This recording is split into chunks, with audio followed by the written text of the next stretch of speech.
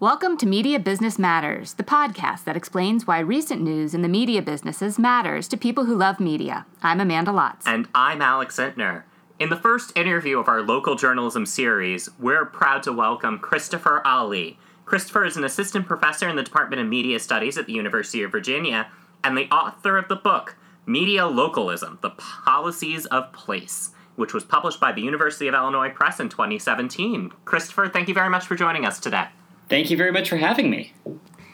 Chris, your book was really helpful for framing some of the key areas of this topic for me, and I just want to talk a little bit about the book for listeners who maybe haven't had a chance to read it. As an account, it's really impressively broad as a comparison of local media policy in 3 different countries, the US, the UK, and Canada. And in terms of media content, it is largely focused on local journalism, but in my reading, I think it also speaks to related issues about issues such as national content quotas that are central to some of the developing work that I'm doing right now on Netflix. Can you start us off by talking a little bit about how you define local? And I'll acknowledge that in the book there are very many ways, and you don't have to discuss them all, but what do you think are really the key ways for understanding what local means? That's a great question, and probably the most challenging part in the book. And there's this great quote that came out of Canada. It was in a regulatory hearing. It was from a broadcaster, and the broadcaster goes, I want you to understand that there's local, and then there's local, and then there's local. And I love this idea, because I love the idea that we can just constantly say the word local and assume that everyone at the table knows what we're talking about. And I think that's kind of how we thought about local media for a long time, possibly for the existence of local media, right? Traditionally, I think that in the broadcasting sector, how we thought about local media or the word local was you had a television station that was licensed to a community, and it was obligated to serve that particular geographic community, right? So what local meant here was a city, a town, a village, some sort of entity, some sort of geographically defined community. What I'm saying in my book is that, okay, that's an important definition. Yeah, let's keep that. But how can we push this? How can we expand this? Because we do not just live our lives in one single politically, geographically bound community anymore. What is local to me here in Charlottesville is both what's going on in Charlottesville, but also what's going on in Winnipeg, where I was born and raised. And this to me is as local as what's going on in Charlottesville. Now that doesn't help broadcasters or regulators very much. But what I'm trying to push us to think about in the book is that we need to have a more expansive conversation about what this word local means, especially in countries where we tend to subsidize local news and local media. Who gets to qualify as a local content creator? In Canada, for instance, the Aboriginal People's Television Network argued that it was local because it was serving a local community, that being Canada's Aboriginal population. And some politicians agreed that this was a valid definition of local. Again, if we think about it in the Canadian situation, is a French language broadcaster local? Now, I'm not saying that they aren't, but I'm saying that these are pushing the boundaries of what we mean by local, and these are conversations that we need to be having if we're serious about thinking through the challenges and opportunities of local news in a digital age.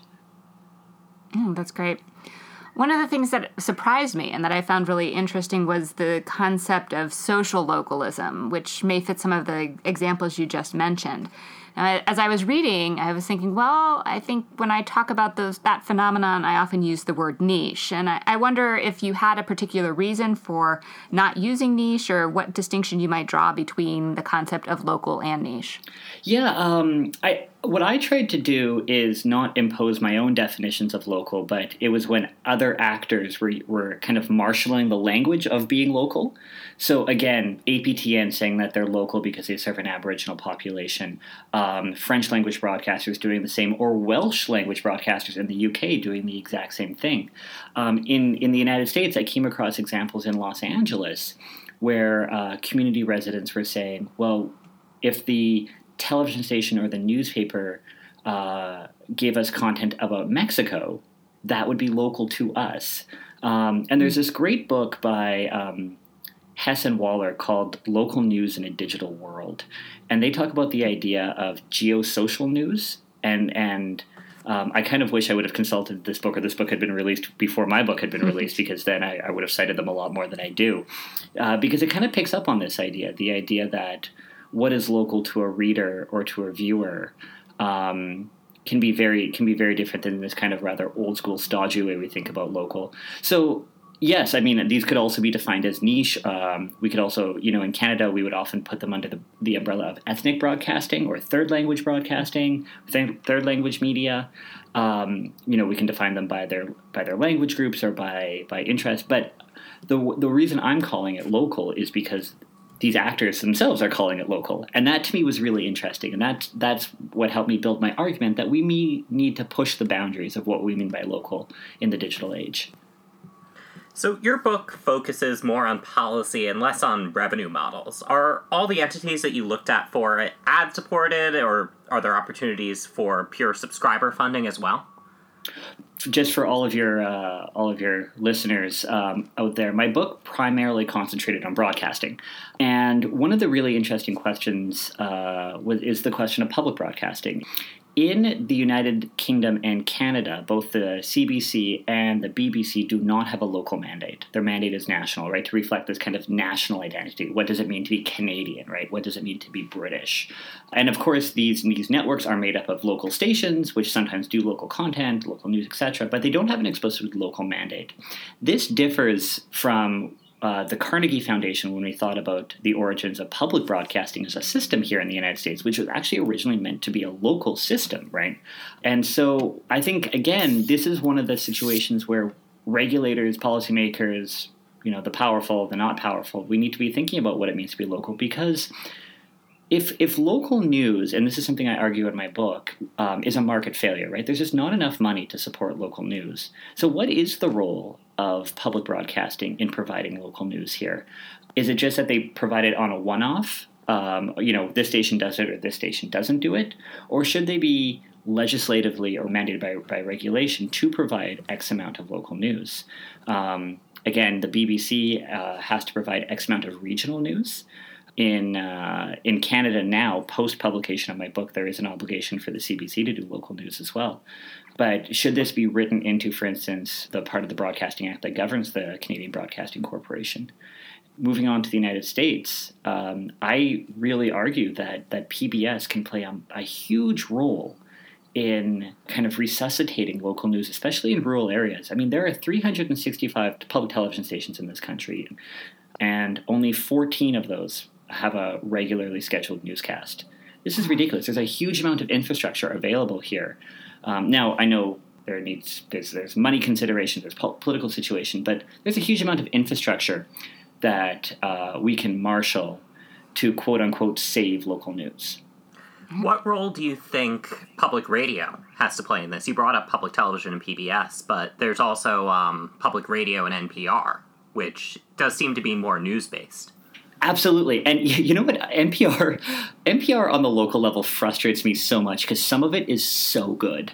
And they keep trying these things. In 2011, they actually tried launching these local journalism collaborative centers, particularly in the Midwest, and they would focus on particular issues. There's one in Kansas, for instance, that focused specifically on health. There's another one that focused on the environment, really about local areas. What frustrates me a little bit about NPR, there seems to be a lack of sustained commitment to the local. And I think especially now in contemporary political climates, NPR is, spending a lot of resources covering national politics. But I think NPR does a much better job than PBS does in local news and information, absolutely 100%. I just find that they get on the local bandwagon and then they fall off the bandwagon. And they get back on the bandwagon, they get so excited, and they have these centers and they got some money, and then we don't hear anything about it. A great example is WHYY in Philadelphia, which started this website called Newsworks, which originally was supposed to focus on the 7 poorest zip codes in Philadelphia. And when all was said and done, Newsworks ended up launching. It ended up just being a general local news website for Philadelphia. And, it's fantastic. But again, kind of an example of how NPR's ambitions sometimes don't match what ends up happening. How much of that should be on NPR as a national entity, and how much of that should be on the stations themselves? I would love to see every NPR station do a deep dive in local, 100%. I think what frustrates me about NPR as a network, again, they're the ones that are pushing these kind of commitments to the local, right? And then those are the ones that are backing off as well. So the local stations are doing what they do great, which is the local reporting. But when it comes to these kind of systematic programs to bolster local news, that's happening at the national level and then kind of trickling down. And that's where I think we're seeing some discontinuity, and that's what's kind of making me frustrated as an observer of local news. So I have sort of a nerdy academic question, and it's also somewhat heretical. Wait, so. Nerdy academic things on this podcast? I love it. I love it. Yeah. It never happens. And I'll deny that I'm even saying this, but in ways, this question that's been nagging at me for a while came up again as I was reading your book. And it's this question of, as critical media scholars, have we focused too much on questions of ownership instead of talking about things like content and content quotas? And just to explain what I mean, I feel like it's this very easy knee-jerk argument. We need, a diversity of ownership. And in principle, yes, absolutely. But given what we've seen happen in terms of market conditions, we may have in a market 3 different owners, but they're all doing the same thing and not doing it particularly well.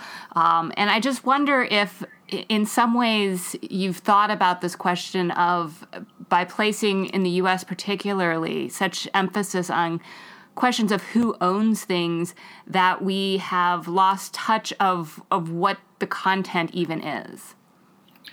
I have 2 kind of answers to this. One is a particularly American answer. I guess they're both particularly American in terms of the U.S. context. I think as a policy scholar, because of that pesky First Amendment, ownership is the one thing that we can focus on as a concrete policy change. We can't mandate broadcasters to have local news, right? And the FCC has this thing called localism, which it has done an incredibly poor job enforcing, thinking about, studying, chronicling. But by and large, there's only a couple of regulatory interventions we can have to support local news or localism in broadcasting.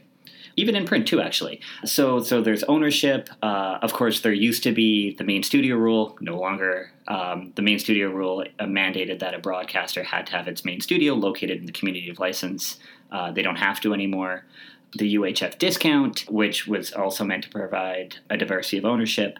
I've always been, to be honest, a little bit skeptical. Does the idea that multiple owners necessarily foster or engender a diversity of viewpoints? I agree with you, Amanda, that that's not necessarily the case. I mean, they often repeat themselves, and oftentimes, more and more, we see 3 stations, 3 different owners producing the exact same newscast. So how on earth is that diversity, right? But the flip side is that we don't do anything about it because the only intervention we can have in this space is ownership. That's not exactly right. There's more nuance to that. But ownership is one of the major intervening aspects we have in localism, especially with an FCC that is currently quite hostile to public interest regulation.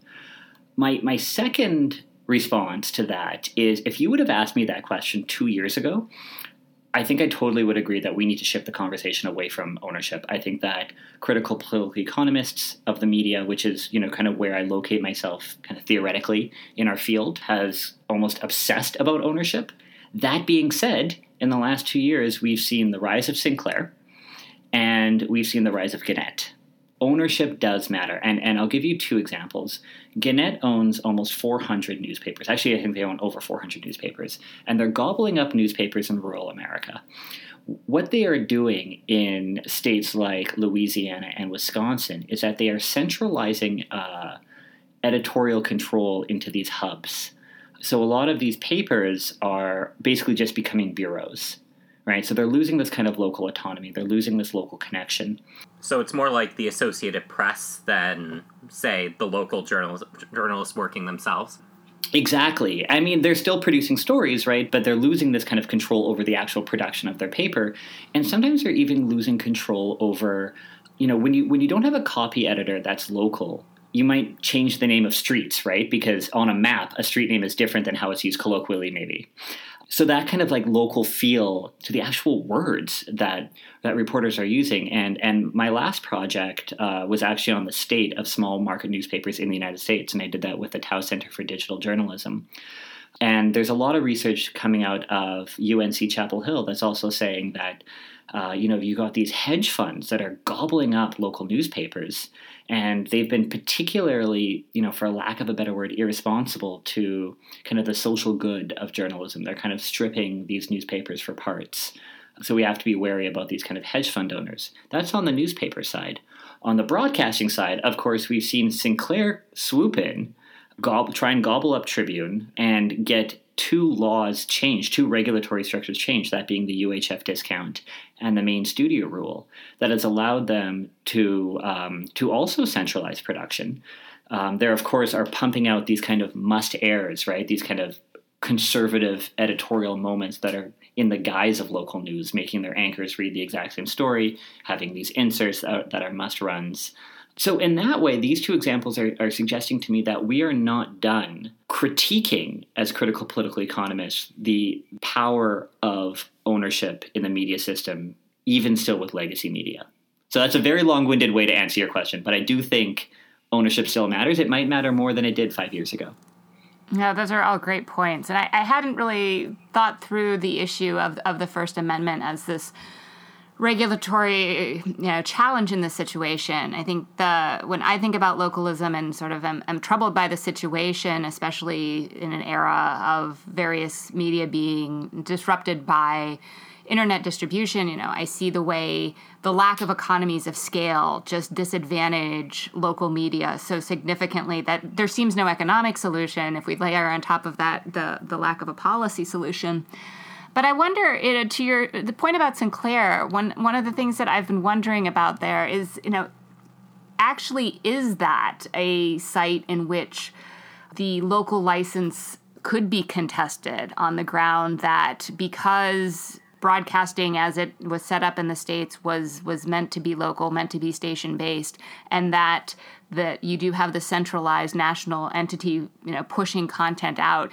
The current FCC aside, because that's just an enormous wild card, but let's pretend that this was a more typical FCC. Do you think actually, because it just seems to me to be a hole in the policy that the rules were set up sort of to make sure that the stations could push back against their networks, but it's sort of that policy never considered having a station ownership group that would effectively nationalize. Right, that's great. I have been giving some thought to this idea of contesting licenses. I think the problem, though, is that the FCC, not this FCC, not the last FCC, not the last FCC, but FCC, circa mid-90s, right, made it incredibly hard to contest a license. Incredibly hard. There is no formal procedure anymore to contest a license. You have to know when the license is up. They don't have to advertise it anymore, because it's literally just a postcard now, right? There's no kind of formal mechanism. So unless you're really in the know, unless you're following these things, and maybe actually what Sinclair is doing will galvanize people to follow license renewals. We also have to keep in mind that I think there's only been one station that has lost its license in the last 40 years, right? And that was in the 80s, and that was for airing an incredible amount of racist content. The mechanism to contest legally still exists. I think practically it is very, very difficult now to contest a license. And maybe, to be honest, what we might see is maybe not, kind of viewers and audience members contesting the license. We might see other station groups contesting the license, right? If they want to try and take on Sinclair. But this actually goes back to the question of ownership. When you've got these massive companies like Sinclair, right? 215 stations. If the Tribune deal ends up going through, it's harder and harder to take these companies on. So not to make too hard of a pivot here, what are the opportunities of digital distribution for local entities? The pivot to digital is good. It still keeps us in the doom and gloom, though, I hate to tell you. And, digital distribution is so hard when we're talking about local, because you want to talk about economies of scope and scale. it is so hard to remain sustainable for instance, as a hyperlocal news organization. Television websites, same thing. They're really struggling. I will give you a bright moment though, which is that in my research on the future of small town newspapers in America, they're actually doing much, much better than their metro or national regional counterparts. And what's leading them toward that? Well, a couple of reasons. One is that they're often the only news voice in the town or even in the county, right? So they kind of have a monopoly on news. Two, they have a built-in readership, not a big readership, but a built-in one, and one that's keeping them in the black.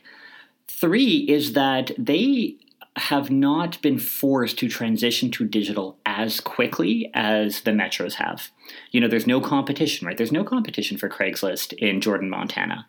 And so they've been able to learn from the successes and failures of these larger markets. Now, I'm not saying that all is, bright and sunny, but one of the arguments that we make, and by we I mean my research team at the Tow Center for Digital Journalism, is that we really need to separate the newspaper industry from these metros. For instance, Denver Post, right, which is currently fighting its owner, or the Charleston Gazette-Mail, which is currently going bankrupt, with the smaller entities. The smaller newspapers make up 97% of American newspapers, but we never hear from them. The fact that the Storm Lake Times, with a circulation of 3,000 weekly, won the Pulitzer Prize in 2017, suggests that they're doing fantastic work, and we need to be hearing some of their stories. Because there are success stories at the small town level. And I think we can learn from these stories. I wish I could be saying the same thing about local television. Those success stories are few and far between. I'm finding that local papers are much more innovative than the local TV stations these days, at least in this country. Now, we're going to be exploring a little bit more into what local entities are doing in future episodes, but we wanted to pose this question to you as well. So, are there local podcasts, local journalism, YouTube channels, or other kind of creative innovations of form like that to try to survive in the digital age? Yes and no. The success stories that I can point to are actually ones started by legacy organizations. But there are some interesting offshoots. So I'd point your attention to something like the Charlotte Agenda. The Charlotte Agenda is a hyperlocal news organization focused mainly on lifestyle, but every once in a while does some really great hard-hitting journalism. Started by the former web developer of the Charlotte Observer, which is the newspaper of record in Charlotte. And they are doing some awesome things on social media. They have an incredibly engaging Instagram feed. They're great on Twitter. So they're doing some really cool things. The Klamath Falls Herald and News in Oregon has a monthly augmented reality segment in their newspaper, which is super cool. And the Calhoun County Journal has been doing a lot on Vimeo before it went extinct and doing some really cool video stuff. A lot of, again, I'm pointing to the way that I can answer this question, which is through my research on small town newspapers. There's some small town newspapers doing some really cool digital experiments. And we did a national survey of small town newspapers in the country, and they are really eager to learn. And podcasting and live video were the two biggest things they were eager to learn about. So I think we're going to start seeing a lot more experiments from small town newspapers in the future. I think that lines up well with the next question, which is, I wonder if you've thought about the way in which existing policy might challenge this sort of what could be called convergence of what have been separate silos. Newspapers are one thing, television is one thing, radio is one thing.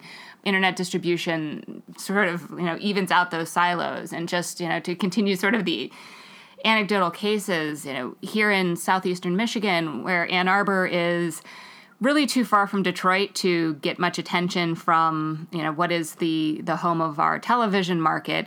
And Ann Arbor doesn't really have a functioning newspaper anymore. We've really seen Michigan Radio be the key journalistic entity in the region. And I'll also plug the Michigan Daily as well, the student newspaper. Yes, that too. One of the things that I've thought a lot about is the way in which, Michigan Radio, which has a good infrastructure that has been built around audio storytelling, but it also can easily be that go-to print site, let's say, if I wanted to read a story as well. And the way in which those competencies, which used to be so separate, now you do see newsrooms being able to incorporate more than just one of them. Is that something that you're seeing? And do you think, though, that the history of policy and regulation that has separated them might discourage that kind of innovation? Well, I think that policy absolutely discourages that type of innovation. The one thing that immediately springs to mind, we're talking about Michigan Radio, is the Public Broadcasting Act. The Public Broadcasting Act says that 87% of all funding has to go to broadcasting. That leaves very, very little for digital innovation. So, scholars like Ellen Goodman and myself as well have called for, changing the Public Broadcasting Act to think about more in terms of public media, which might also allow new organizations to compete for public funding. I mean, such as it is, right? I know it's not a lot, right? $445 million.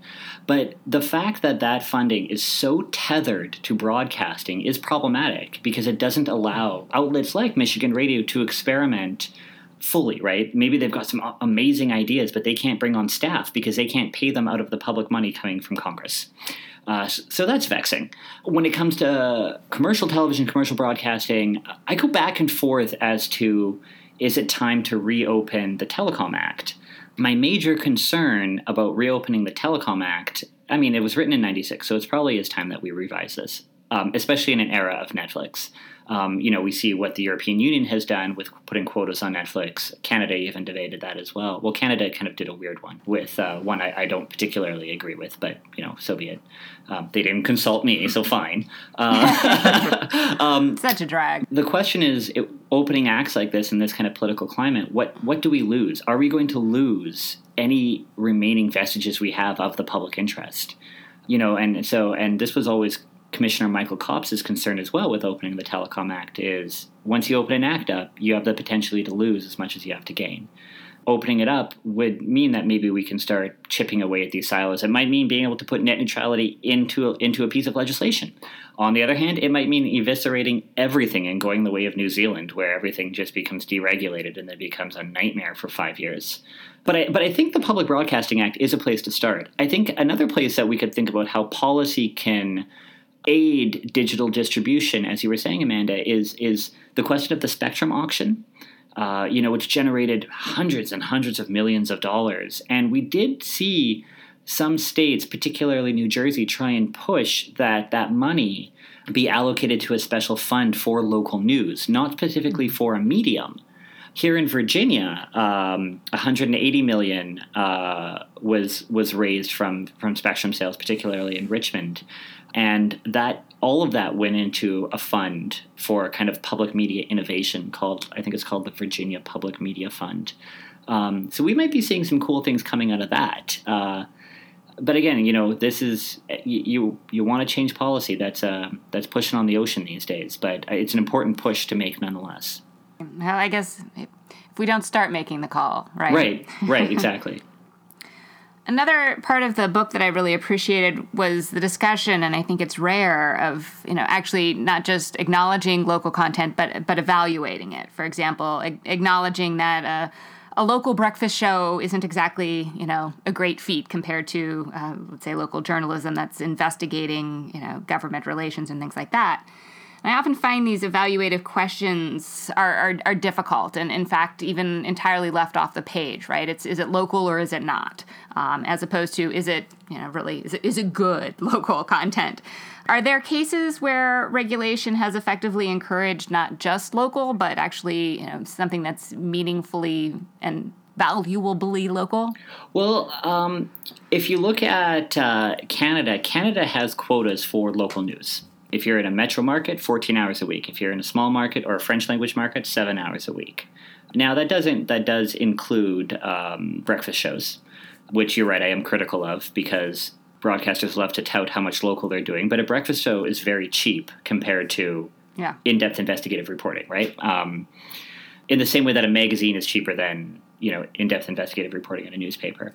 One example that comes to mind about how regulation has actually, well, not actually, but had the potential to do this, is the Comcast-NBCU merger. Now, what I'm about to say did not actually materialize, but it was mandated in the merger, which was that there'd be 1,000 extra hours of local news, both in English and in Spanish. Right, that was part of the merger. Is this across all the stations owned by Comcast? That is the vexing part, is that the language was so vague that Comcast was able to amortize it over all of its stations. So it really amounted to just minutes more than a substantive improvement. This is why critical political economists are still in business, right? To point out these discrepancies between language and action. So that's really disappointing. It was suggested to me in another conversation I had about a year ago that maybe in the United States, thinking through that, content regulations are really difficult, but one area that you can have content regulation is under a merger condition, right? You can tell Comcast 1,000 more hours of local news as a condition of merger. And we're seeing what was already a hugely consolidated business or set of businesses become even more consolidated. It will be interesting. I don't think, as I think the three of us have agreed, that this FCC isn't going to do much on this matter. But there is the potential, right, to think through these. And again, I'll point to Canada, my home and native land. Canada has something called the Tangible Benefits Package, which is that whenever two media companies merge, 10% of the value of that merger has to be contributed to what's called the Canadian Media Fund, which is meant to subsidize Canadian production. The rationale being that Canada sits on top of the kind of cultural hegemon in cultural production, and Canadians love American content. And so without subsidizing it, there would be no Canadian content. There would not be a Canadian, aside from news and hockey. So this fund goes to subsidizing usually Canadian dramatic production. Why can't we have something like that for local news, right? Can you imagine if, so AT&T is buying Time Warner for $85.4 billion. Can you imagine if 0.01% of that went to a local news fund administered by something along the lines of the CPB, but not as terrible as CPB? That would be awesome, right? So I think this is where maybe us as scholars, can start brainstorming these things and propose these kind of out-of-the-box proposals that we garner from our comparative research, which, sometimes American lawmakers don't usually like looking to other countries for examples. But this is an instance where I think, comparative research could be really valuable to the policy moment. We'd like to end on a question that may very well end up being a bit of a depressing one. But one of the things that comes to mind when we're talking about local media, and we brought this up in the opening of the series, is a clip from Last Week Tonight with John Oliver, where David Simon is on a panel talking about journalism, and he's talking about what happens when no one is watching state houses or city governments or local business interests. There aren't the newspapers or other local entities to go cover them. So how close are we to rock bottom? And is there a way that we could kind of climb ourselves out? Is there hope? Oh boy. Okay, so I guess I'm going to answer this by telling a story, which is that I was invited to a summit at the Tao Center in April about the future of local news in New York City, because there is a concern that even in one of the major media hubs of this world, one of the major media capitals, if we're going to use Michael Curtin's term, local news is falling. Very few news outlets have a presence in boroughs anymore. New York Times has really pulled back. WNYC is one of the only ones that is kind of producing actual local New York City news, such as it is. So the question is, can we save local news even if it's hurting in one of the biggest markets in the world? I'm going to say yes. And I'm going to say yes, not just because this is my bread and butter, but or because you want to be optimistic. Or because I want to be, hey, you know what? I'm Canadian. This is what we do. We're optimistic. As a people, we are optimistic. I think, though, that we are seeing more and more public conversation about this. I think that we are seeing more and more public interest in supporting local news, even if it's a flash in the pan, even if it, is a hyperlocal that just exists for a year and produces some stories. They're able to get money for a year. Slowly, we're seeing the philanthropic world move towards supporting more local media and research about local media. entities like obviously like the Knight Foundation, Ford Foundation, Tao Center are supporting some more local work. Alongside the kind of constant, steady presence of public radio, we can't also discount the role that community media is playing in this, right? I think we're actually going to see another moment, just like we saw in the 70s, for community media. Look at an entity like PhillyCam in Philadelphia, which fought for 20 years to get on the air and is now kind of a major presence in that city, not just teaching people how to use the tools of media, but actually producing some really fantastic content. I mean, in your neck of the woods, right? Grand Rapids, the Rapidian, awesome stuff coming out of there. These are small town newspapers, right? Still kicking, still doing their thing. One of the arguments I'm trying to think about for later projects, and I have no evidence for what I'm about to say, so you're going to maybe call me a crappy scholar. I think we need to start... It's a podcast, not scholarship. But I want to develop an argument that when we think about local news, the future of local news, we need to think about the long game. I think that we think I don't know who we is in this case. It's business watchers, it's policymakers. We're thinking too much in quarters. We're thinking too much in profits. Mm-hmm. We need to look at local news, saving local news as a 30-year game. And so are we going to save local news tomorrow? No. Are we going to save it in 2018? No. Can we chip it away and keep pushing and keep working and have this kind of long game of the ongoing survival of local news? Yes, we absolutely can. So I think maybe it's just a matter of changing our perspective, and maybe that will make us feel a little bit better for the present. And also to find these success stories. I think one of the things that the local news industry does to its discredit is and I'm going to use a quote from one of our respondents in my last study, which is, we keep talking about ourselves like we're grandma with one foot in the grave. The local news industry, in a number of different media, talk about itself like it's dying. They could do a better job promoting themselves too, and talking about their success stories and sharing their success stories. And this is not to discount the very serious economic problems that are going on across local media. But I think that celebrating some of these successes, like the Storm Lake Times, can also help us understand that there's some great things happening even while other organizations are struggling.